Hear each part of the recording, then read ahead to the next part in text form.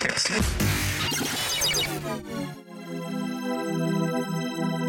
daily dose, kick in the pants, resourceful podcast to keep you focused, on point, and crushing the overwhelm in your business.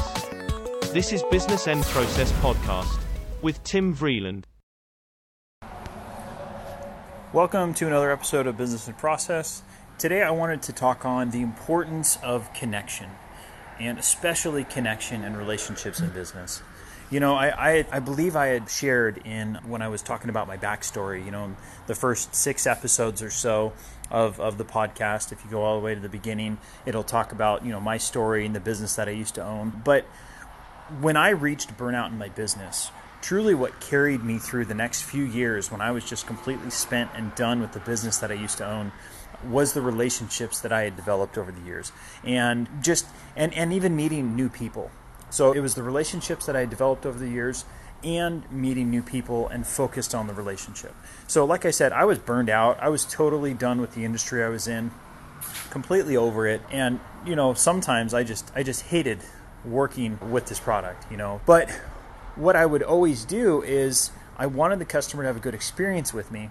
So if I was burned out on talking about a particular product, I would focus on them and their story and their situation and try to talk about that, right? Because my previous business was in the construction industry, and home remodeling is one of the biggest stressors, because of, money and everything. But home remodeling is one of the biggest stressors that people can go through.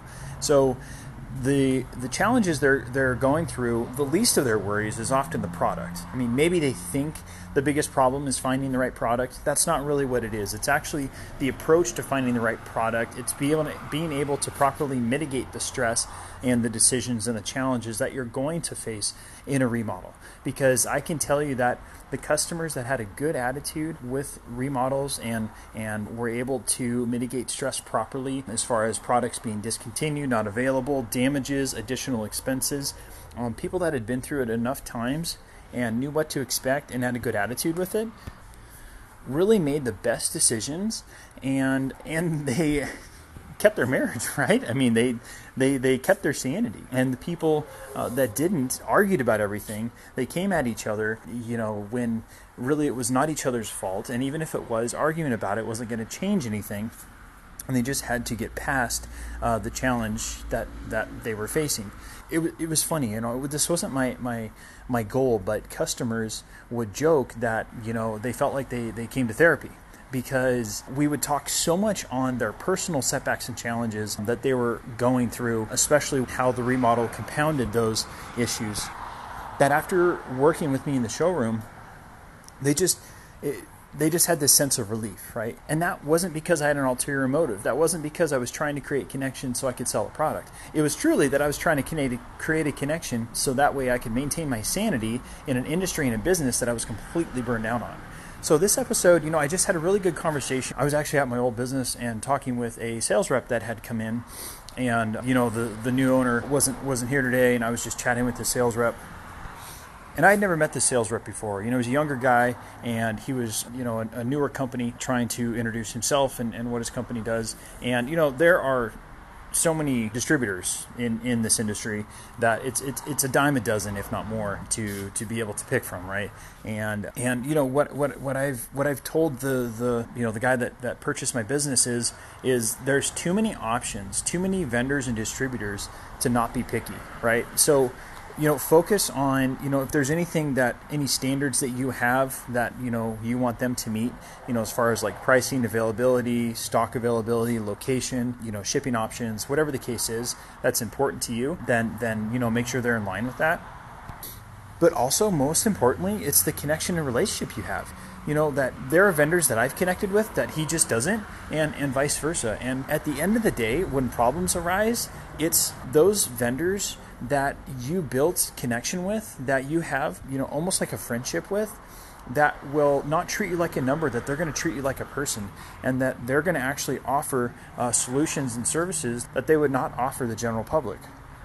So back to what I was what got me into recording this episode today is I just had a really good conversation with this guy, and it was just we talked a little bit about his company and everything. He gave me his business card, and that lasted all of about 3 minutes because that's all that was needed. I'm not the one that makes the decision on it. And then we just started talking. I just started asking him questions, and there were things, that he was wearing, or like a t-shirt, and comments he had made. And I mean, there's so much information, whether it's visual or whether someone says it, that they're giving to you that you can leverage and use to create a conversation.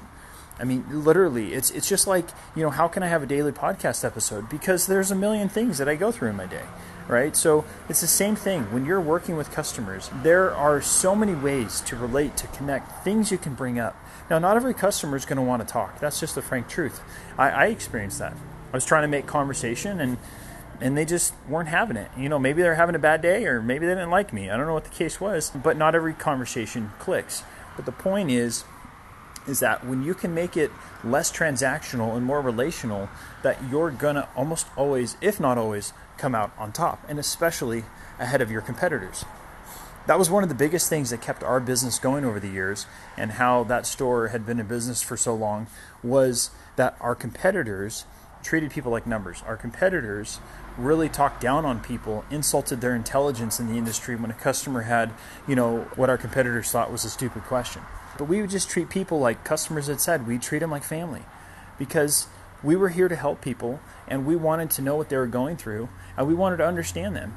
And on top of that, not only do you create a better customer experience and new connections, but there's information that people will give you that might be a blessing to you in your life. I mean, there are so many referrals that I've received from customers because the conversation went in a totally different direction, completely unrelated to why the customer had originally come in.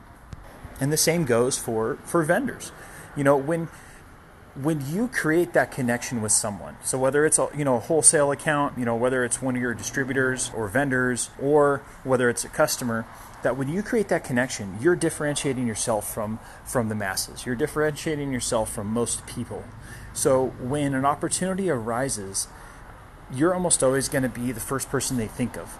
Because I've had that too, where a vendor would reach out to me and say, hey, I know we were talking on this the other week. I just wanted to offer this promotion or this new product, or hey, I wanted to pick your brain on something. And that all came from because I didn't just purchase products from these vendors like they were just another wholesaler, right? I purchased products from people.